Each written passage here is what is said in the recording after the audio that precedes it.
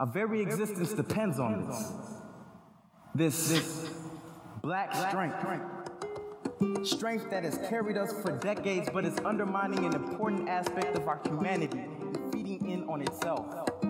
Being strong all the time took away our ability to speak about our weaknesses, our sadness, our mental illnesses. This silence is killing us.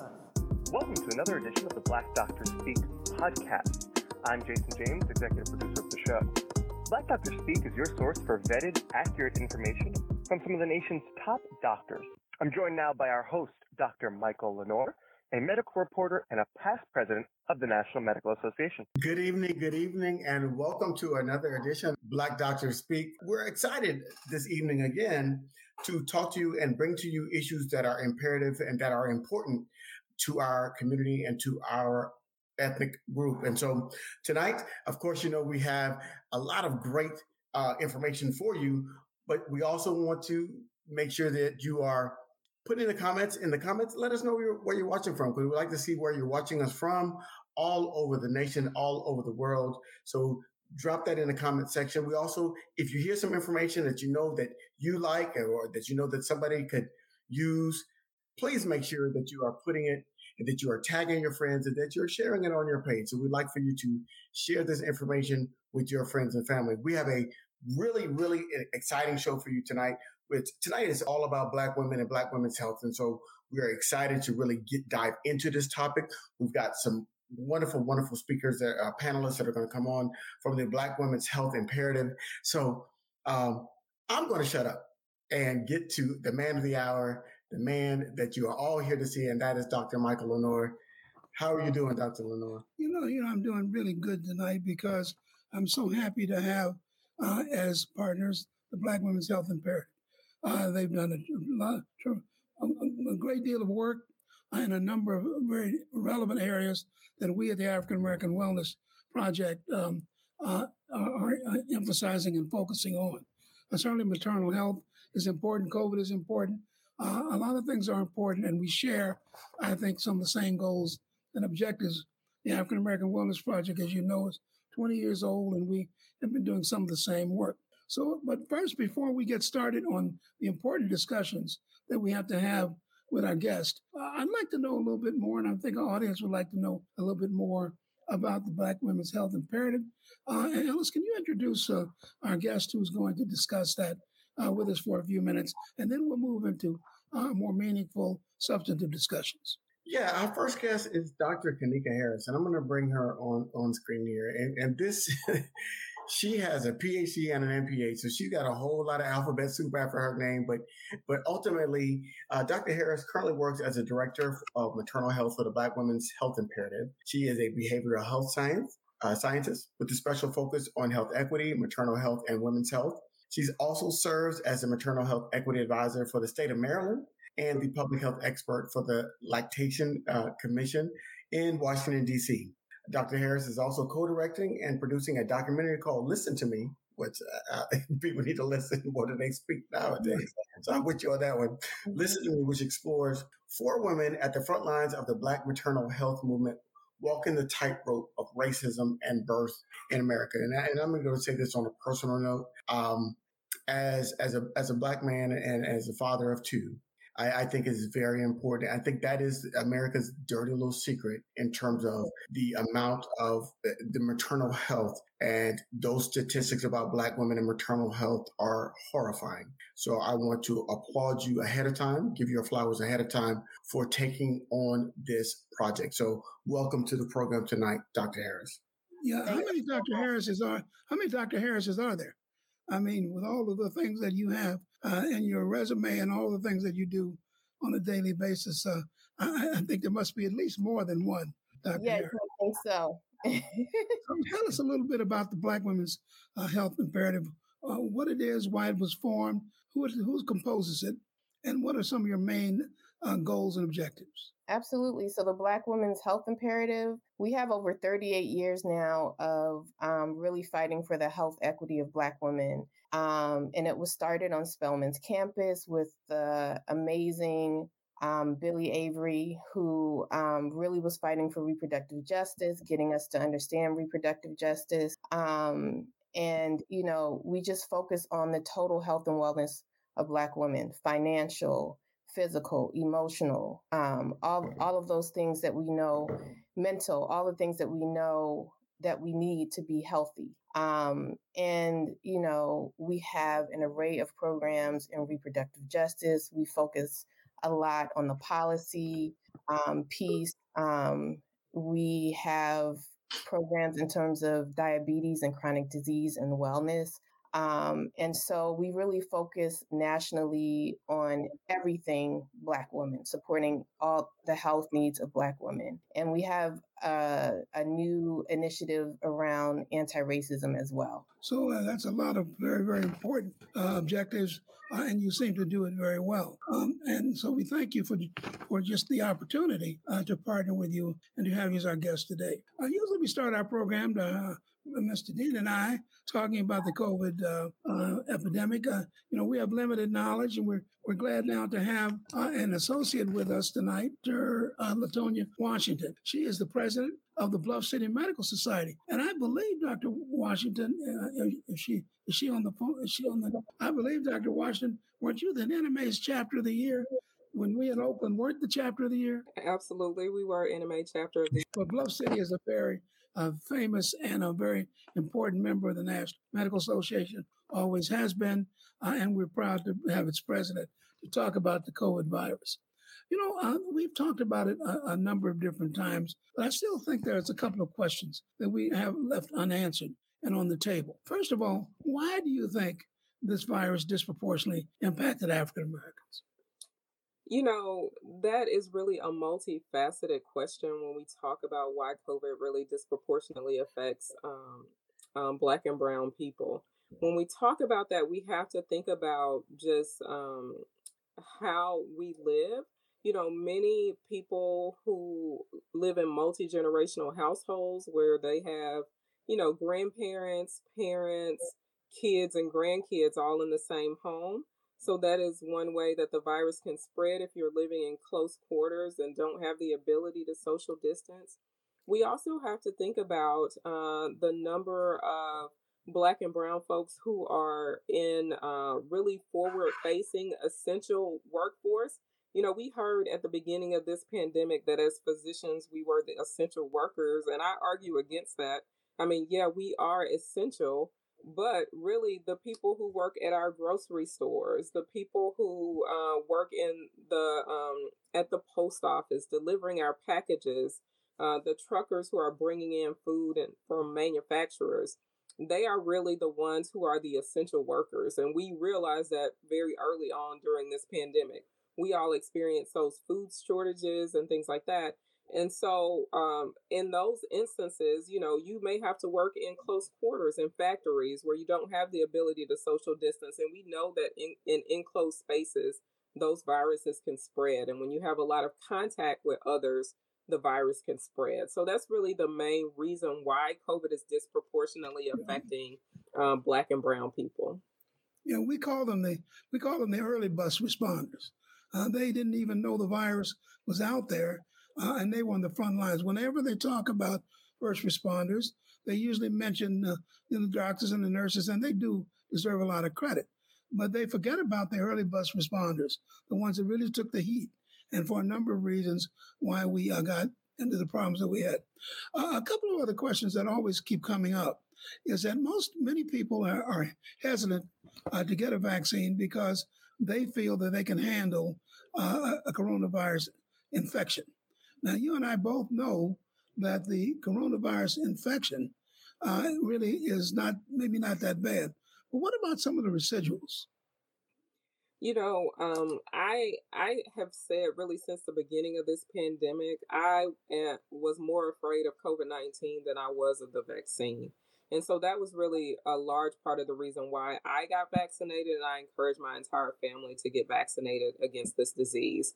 One of the things that we don't really have a good understanding about with COVID is why some people have severe symptoms and some people don't have severe symptoms.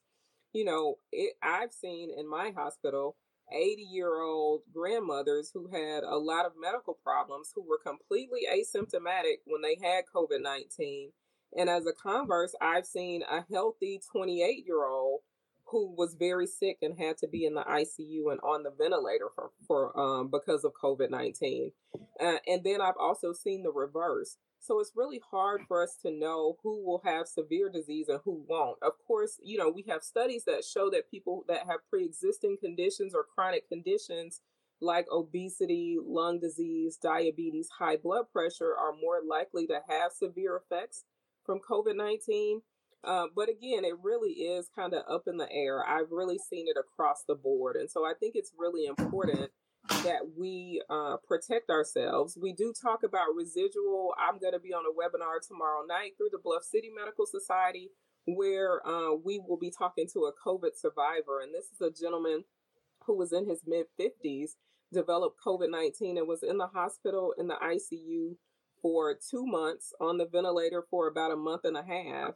He got over COVID, got out of the hospital after that time, and then developed a severe infection because his immune system was so suppressed from COVID that the bacteria was able to attack his heart valve and cause him to have heart disease. He had to have open heart surgery.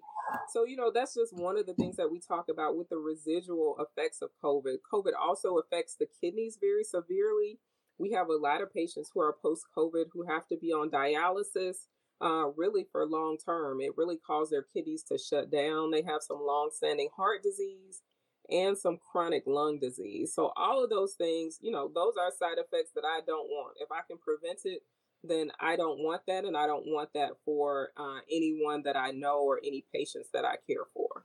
Yeah, so that people need to appreciate the go ahead, Alice. No, you make an interesting point, and I think that we talked about this last night. We did a program on COVID last night for California, and I've been reading some of the latest research, and they're talking about COVID being more of a vascular disease than a respiratory disease, as we initially thought. And I'm saying we in terms of people that work loosely and around medical health and wellness. And so when you're talking about vascular diseases, that's more pervasive because that attacks the heart. It can attack multiple areas in the body because it's getting through the blood vessels and the blood system. And so we haven't talked, and I don't believe, and I'm saying we in a general sense haven't talked enough about the long-term effect of COVID, whereas we've kind of been focusing so much on the vaccines and people have been focusing on long-term effects of the vaccine, but they're not talking about the long-term effects. Even if you survive from COVID, now you have a pre-existing condition for the rest of your life that could be impacting your health for the next 20 or 30 years. So yes, you might survive it, but you're going to have health conditions. You could have health conditions that could be severe. And I think we need to talk more about that and less about, how the vaccine could, impact your life. Absolutely. And so really kind of to piggyback off of that, one of the things that I will say, and I think that for the most part, this is somewhat anecdotal, but what we've seen is that some patients who have what we call long haul COVID, meaning that they have the long-term effects from COVID. So that's what that word means for all the viewers. Sometimes they have said that after they received their vaccines, that they actually improved. So again, I think there are additional studies that are going on about that. But also when we talk about COVID being a vascular disease, understand that blood vessels go throughout our body. They supply all of our organs, everything. And so if COVID can affect that, and when we talk about the long-term disease, understand that, yeah, you may survive COVID, but you may not be able to work. You may not be able to provide for your family. Right. If you're a very young person and you haven't chosen to purchase life insurance or disability insurance yet, all of these conditions that you develop from COVID will be pre-existing. So that will exclude you from being able to do that. Right. So those are all things that you have to consider as well when we talk about COVID and COVID prevention. Our special guest today is Dr. LaTonya Washington. She's the president of the Bluff City Medical Society, an organization of the National Medical Association. We're talking about COVID, and we're going back over some of the important points that you need to understand. We still have a lot of people, and certainly a lot of African Americans, who are not opting for the vaccine. I think too often, Dr. Washington, they don't connect what they're doing with the overall success of the vaccination program. Talk a little bit about that. Talk about the variants. Absolutely. So we know that viruses, the longer that they are out in the community, they mutate. And so when those viruses mutate, that's when we have variants. That's why they're calling them variants. But kind of a term that we will understand is it's a COVID-19 mutant. So really what the push was initially, and really still is the push, but the push is to get us to herd immunity. So that's that 60 to 70% of the U.S. population vaccinated against COVID before the virus mutates to the point that the vaccine doesn't work anymore. Right.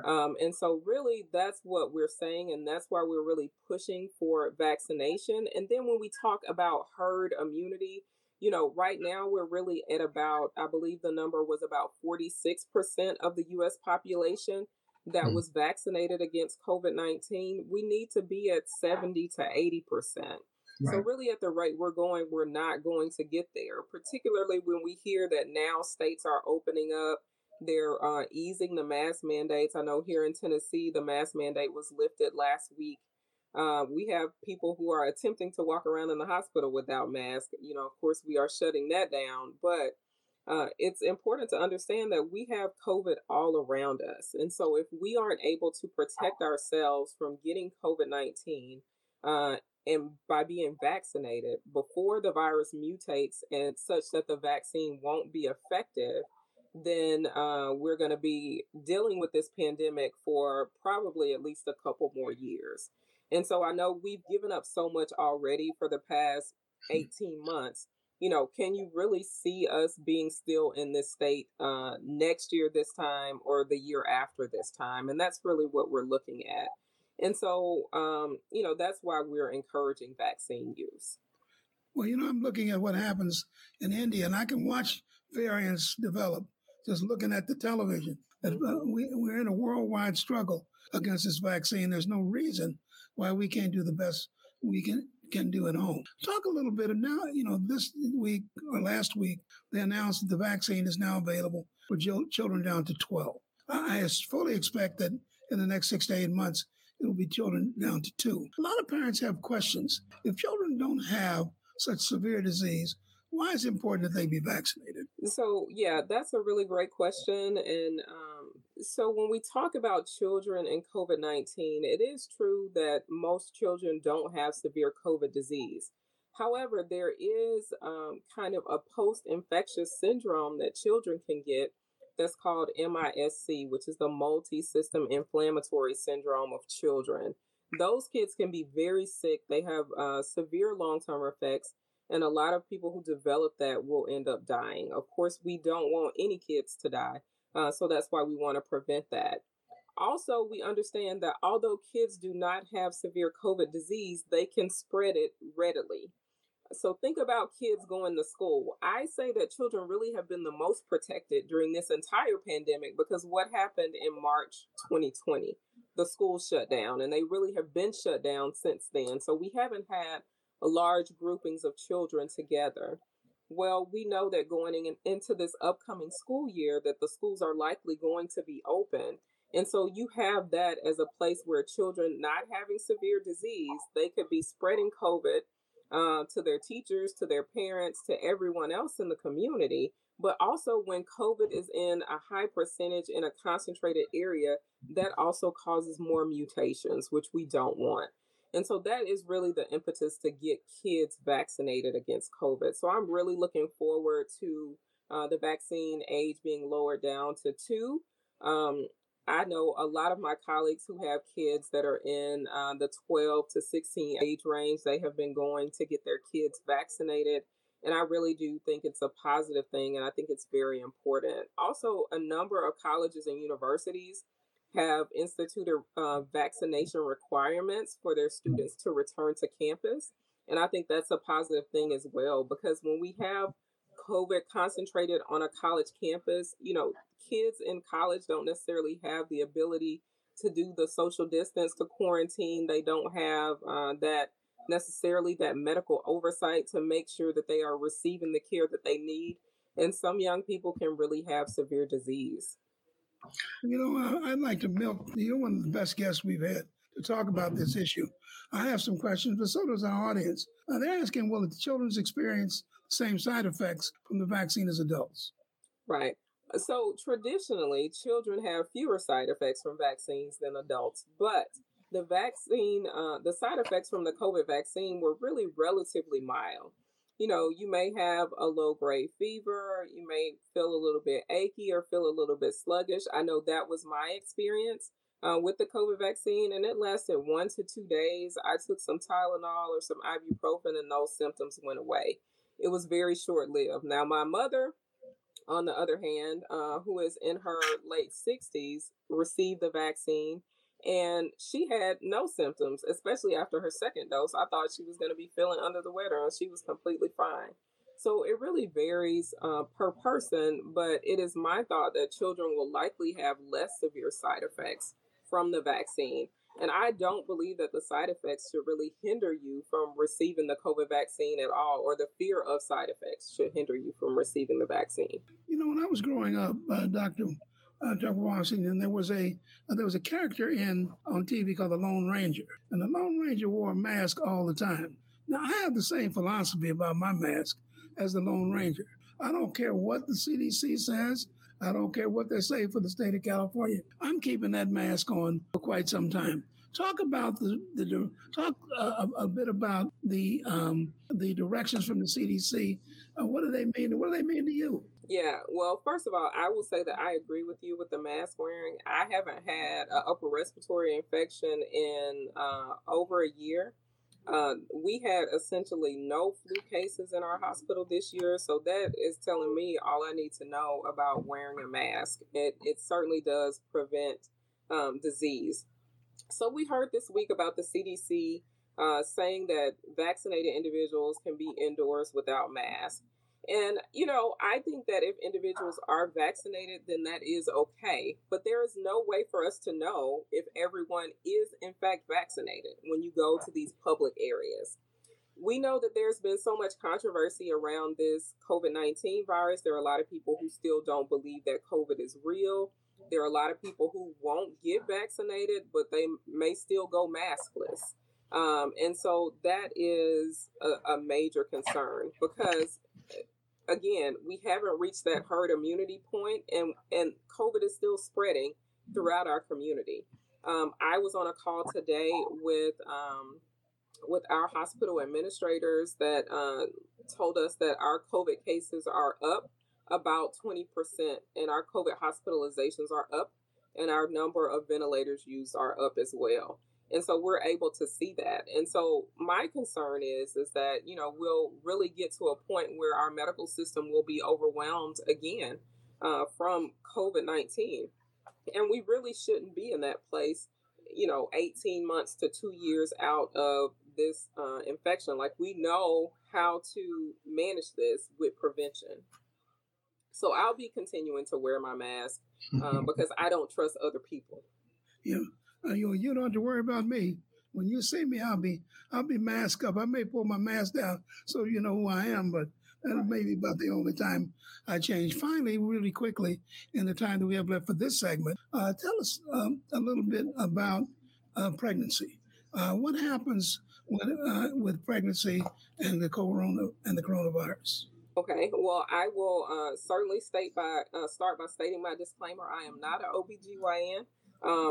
However, what I do know about COVID-19 and pregnancy, and I've talked to a lot of my colleagues, and they often get internal medicine consultations for pregnant patients who have COVID-19 and have severe disease.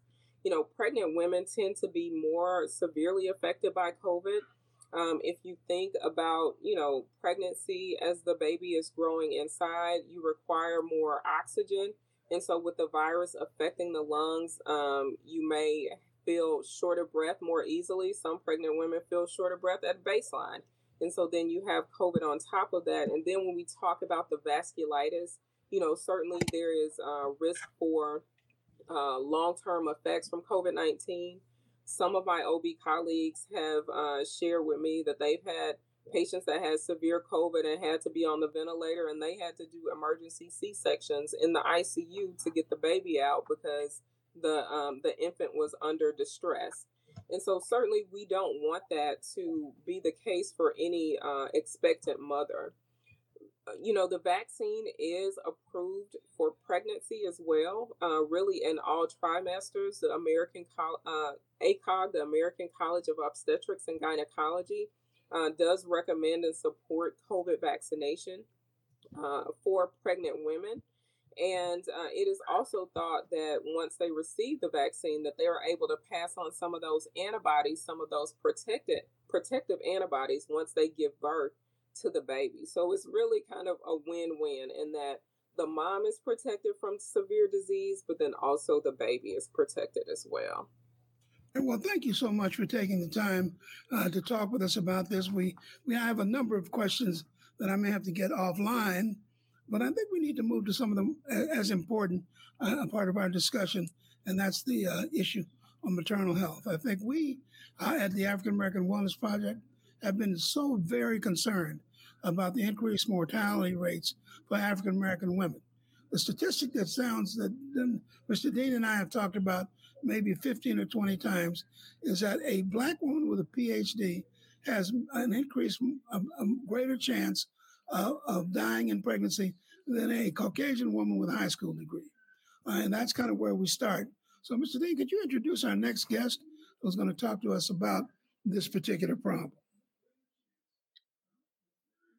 So once again, I'd like to welcome back Dr. Kanika Harris. She is a PhD and she is part of the Black Women's Health Imperative. And she, when we introduced her earlier, we were talking about her role in terms of bringing more awareness to the Black maternal health situation that is really out of sorts with what's happening in terms of general population.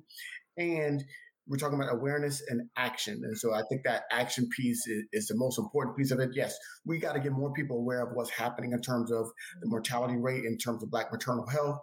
And then also we have to say, okay, now that we know about it, what are we going to do about it? And so Dr. Harris is on the forefront in terms of making sure that we are both aware and we are acting upon so we can lower those numbers in terms of the mortality rate of Black maternal health. So thank you again and welcome again, Dr. Dr. Harris, first of all, $64,000 question. Why? Why are Black women dying at so much higher rates than other women?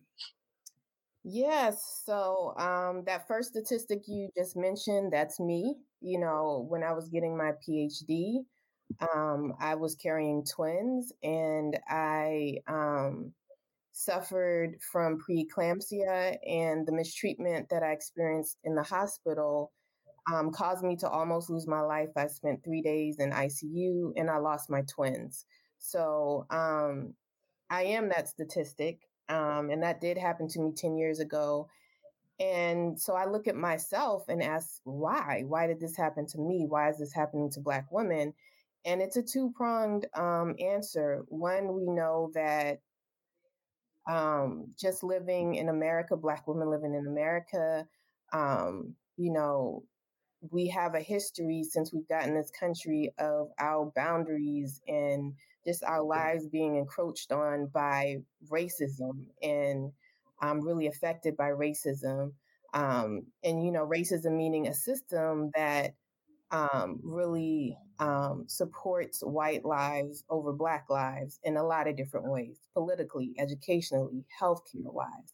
And so when you look at what's happening to us, it's the stress over our life course and when I say life course, I mean from the time we are born, that really is a cumulative effect on our bodies that make us more high risk when we become pregnant. And that stress and that racism can look from, so for me being a PhD, it can look from being in all white environments, trying to prove myself, knowing that as a Black woman, people don't look at me as a credible source of information for anything, let alone if I'm telling you I'm in pain.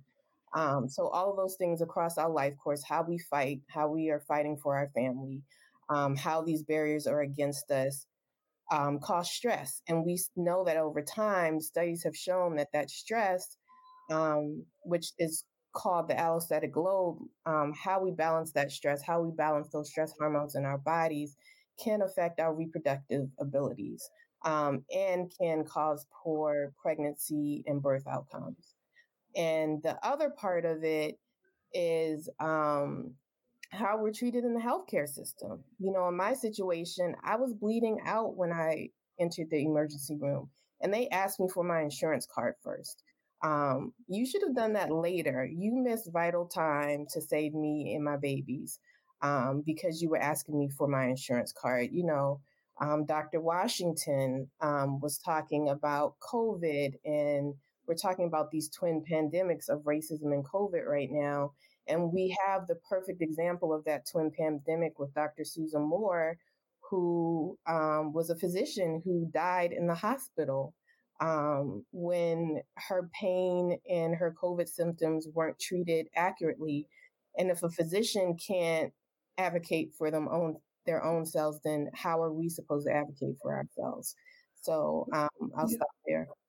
No, I think that, first of all, I do want to say, Dr. Harris, we empathize with what you had to go through, and so I don't want to just treat that lightly, because that is a significant point in your life, and I appreciate the fact that you took that pain and you're trying to help other women from experiencing that same distress. So I just want to make sure that we give that the proper justice that it deserves. Thank you. Yeah, and you know that we in the African American Wellness Project were founded on just this issue.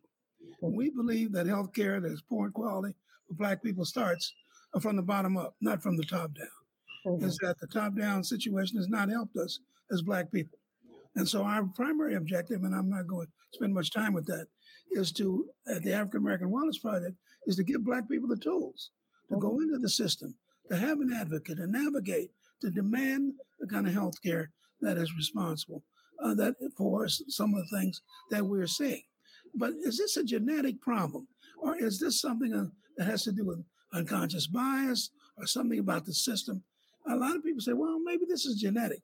Maybe Black people are not built to have children at the same rate. I've heard that discussion. What do you think? We're both chuckling. I was like, that's so far from what. I mean, yeah. And I've been listening in the doctor's lounge for a long time. I've heard a lot worse things than that. Yeah. But what do you think? What part do you think the system plays? And is this a genetic problem? So first of all, we have the science to prove that it's not a genetic problem. Dr. Neonatologists Richard David and James Collins in 2007 came out with a study to show, if you want to prove that it's a genetic problem, let's look at African-born, right, mothers, because we are all of African descent. So let's look at African-born mothers.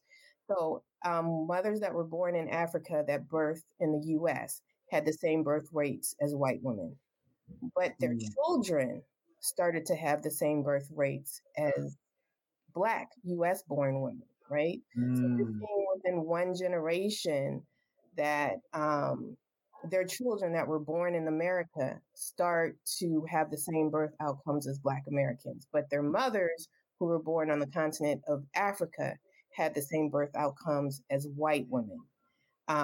So we know that if it was genetic, then Africans would be having the same birth outcomes in the U.S. as U.S.-born Black women.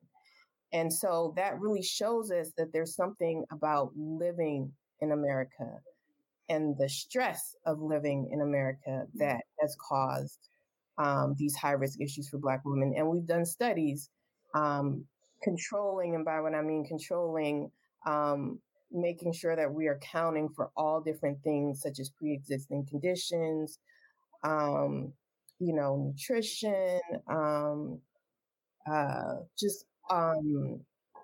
doctor's appointments, all kinds of variables that we are known to say predict poor birth outcomes for Black women or low birth weight situations. And after controlling for a numerous amount of factors, we see that Black women have reproductive outcome, and their stress levels are equivalent to white women. So a Black woman in their 20s can have the stress levels of white women in their 30s, right? So there's something about that stress that we're seeing that affects our birth outcomes, and the stress of just going to doctor's appointments. And we know that when we go to a doctor's appointment, we have to perform, right? When you ask us questions like, how many babies have we had? How many abortions have we had? You know, we know that depending on what answer we give you, you're already coming up with stereotypes about what kind of person we are and if we deserve proper care. Yeah, I think ultimately, and so I'm going to ask the simple question: what can we do?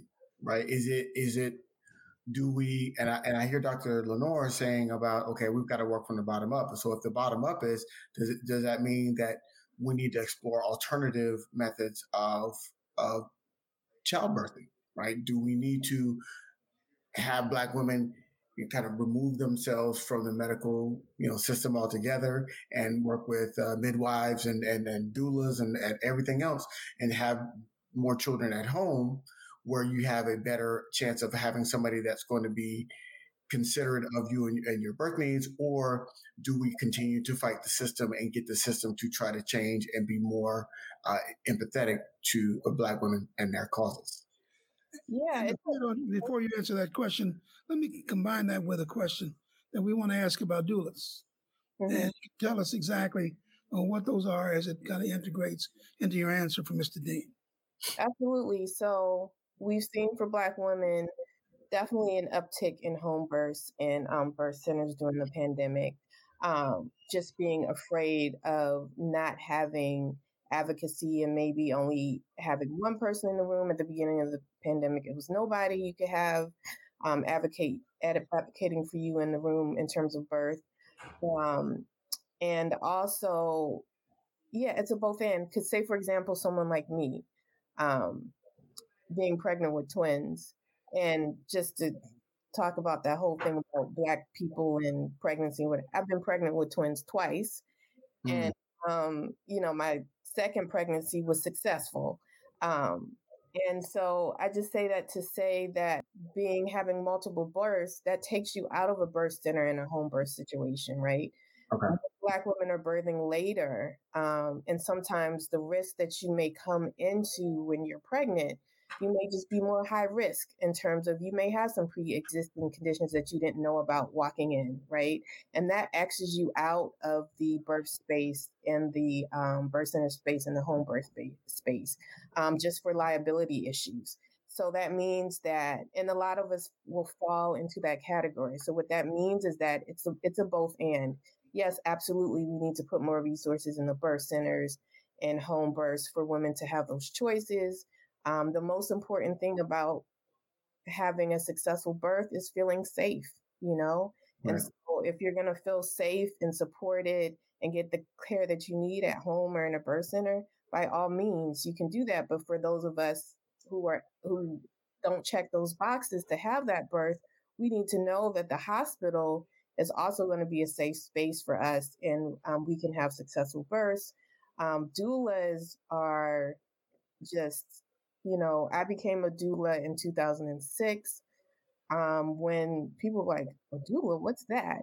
Now I feel like everyone has at least heard the word. A doula is a support person that provides non-clinical support, informational support, physical support.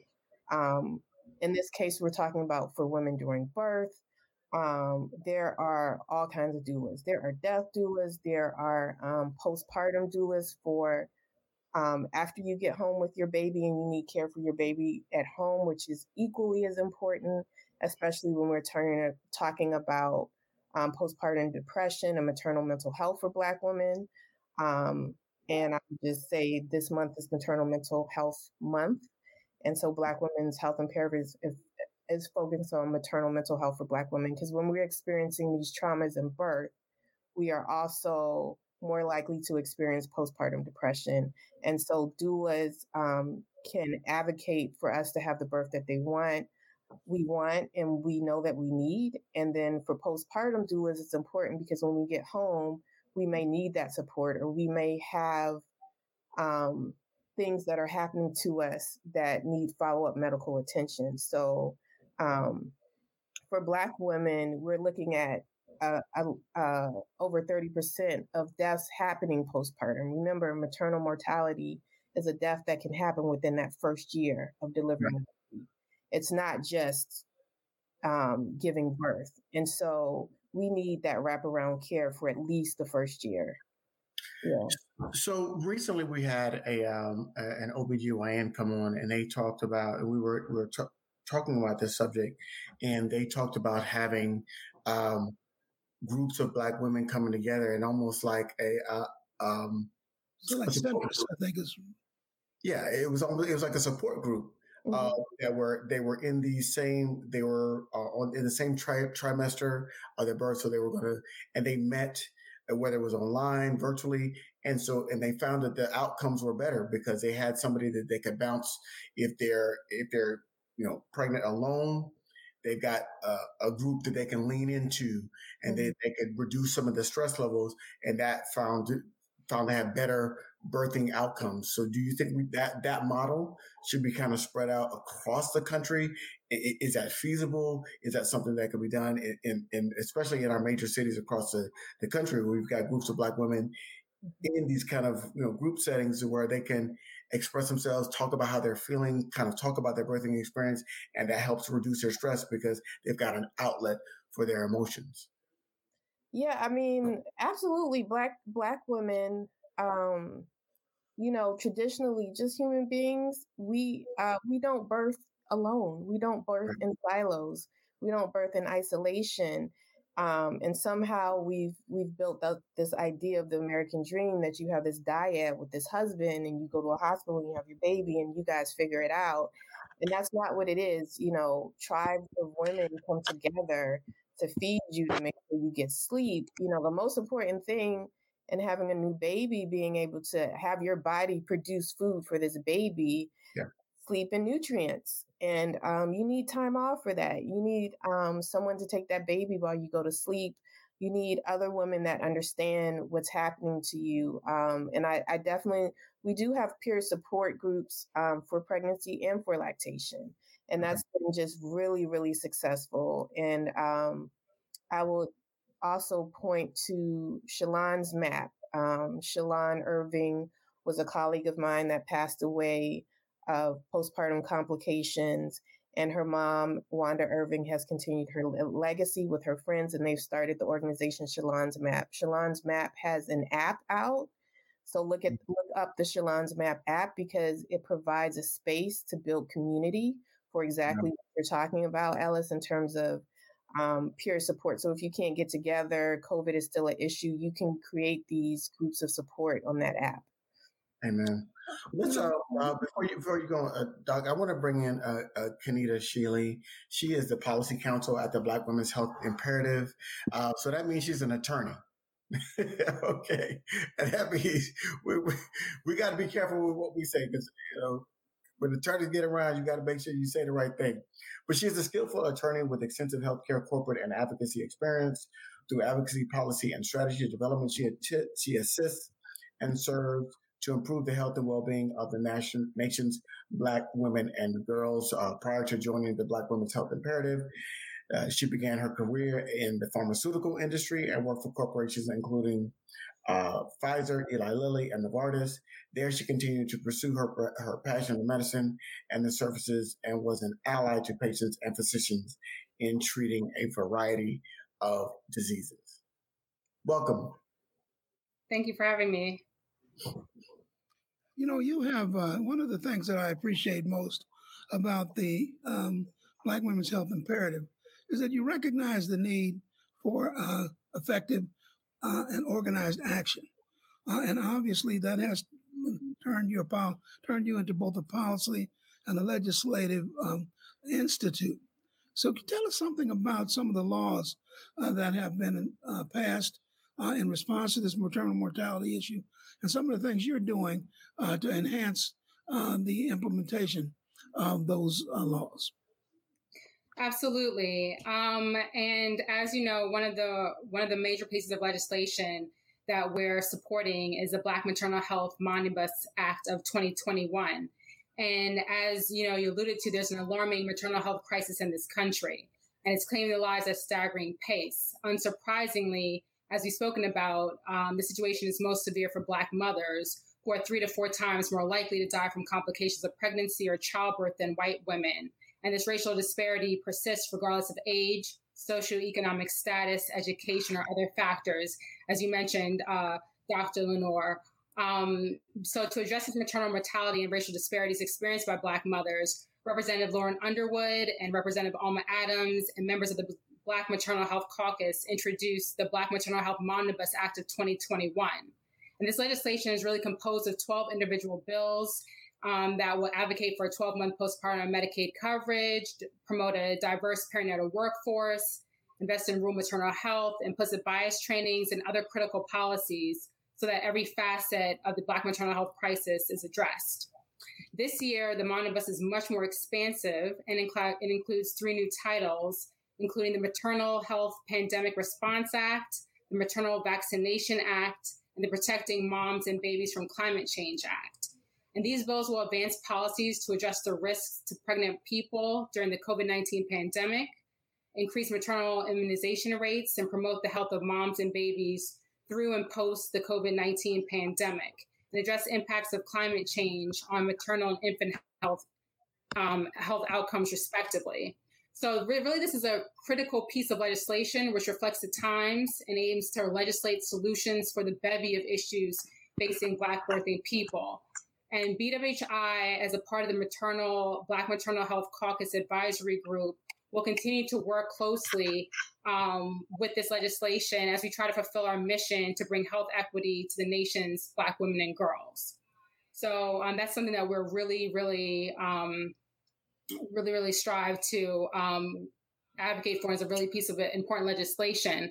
And in terms of what we're doing at the Black Women's Health Imperative, well, we're doing a number of things. Of course, we support all this legislation and the Omnibus Act. It's hard to choose. It's like asking a parent who your favorite child is. But however, we're particularly most interested in advocating for maternal health and climate and the impact of that. So climate change, as a result of the climate change and temperatures across the U.S. are increasing, and heat waves are predicted to increase in intensity and frequency. Alongside impacts on pregnancy, heat kills more people than all weather-related deaths combined. So for Black women, pregnancy outcomes are exacerbated by climate change. Undoubtedly, heat exposure plays a detrimental role in one's ability to have a healthy birthing experience. So if I may, I could share a few points about, climate change's impact on maternal health. One, for instance, is that found that one study termed preterm birth and exposure to heat found Black and Asian mothers had larger impacts from heat exposure than white mothers. And Black women had more hospitalizations due to heat exposure during the pregnancy than other women. Also, marginalized communities are more likely to reside in urban neighborhoods, referred to as heat islands, and they're significantly warmer than the rural or suburban communities. And that's because the heat is trapped in the concrete in the buildings, and there are fewer trees to provide shade. So BWHI is really, really invested in advocating and promoting the Protecting Moms and Babies Against Climate Change Act as a part of the omnibus legislation, which really centers the equity and the lived experiences of Black women. Go ahead. I want you to finish. I just got a question really about, I fully am behind the legislation, but I'm looking at the makeup of our Congress, right? Mm-hmm. Being predominantly white and male and having, very little, what do you think, what's your feeling in terms of getting that legislation passed when we have a Congress that really can't seem to agree on anything? And when we're talking about legislation that is solely focused on improving the health outcomes of Black women, do you think there's enough people in Congress that actually care? I'm just going to be as blunt as possible. Well, I'm hoping so. We have, the good thing is that we have a Democratic administration. We have the House and the Senate.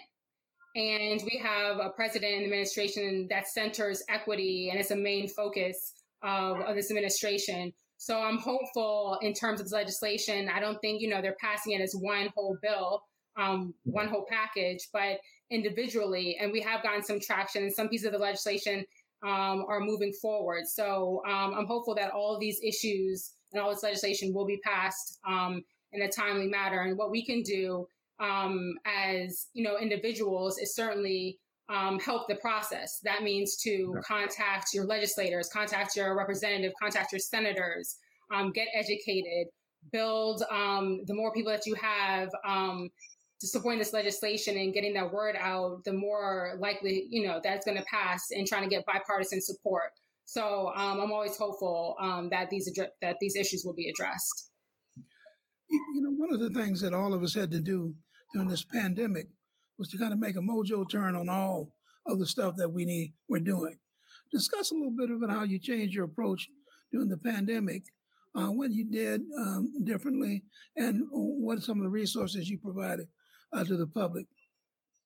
Absolutely. So, of course, everybody had to turn on a dime with the pandemic. There's no more in-person meetings. So we had to go to Zoom, a lot of webinars, a lot of virtual conversations that really to reach our audiences and to and partner with other organizations to have these conversations and have people that they respected, leaders, congressmen, celebrities, whoever can get the word out and really try to communicate with the public because there's such a dire need right now, especially when there was a time when access and communication was limited. We're all trying to get our feet under the new situation. So that's the way we had to, change. And we've put out fact sheets about, the legislation, the CARES Act. Most recently, we've put out the Black Women Vote. And in anticipation of the president's election, we developed our Black Women Vote National Health Policy Agenda for 2021. And it's really the cornerstone of our health policies.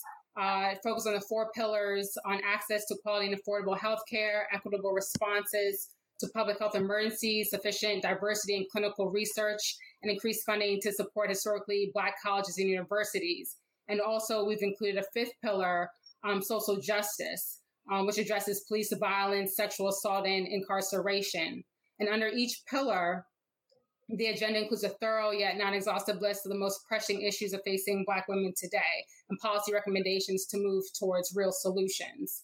It serves to mobilize Black women who we've historically stood at the forefront of the social movements and were instrumental in this, recent election of President Biden to advocate for ourselves and our communities. So it's a blueprint for change and deliver a call for action for policymakers, practitioners, academics, and policy leaders.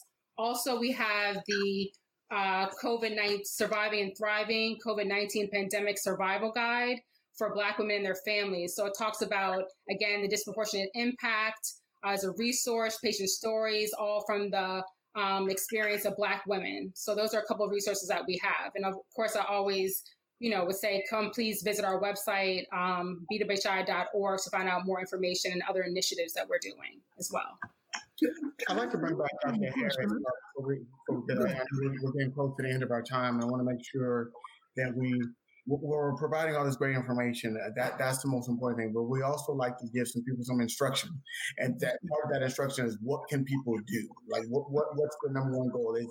Is it to vote in their state legislation, or is it talking about focus on our national election in terms of making sure that we're putting the power of our voting, the power of what we can do, of our voice behind the right people that can get these types of legislations passed so Black women can lower that mortality rate when we're talking about birthing?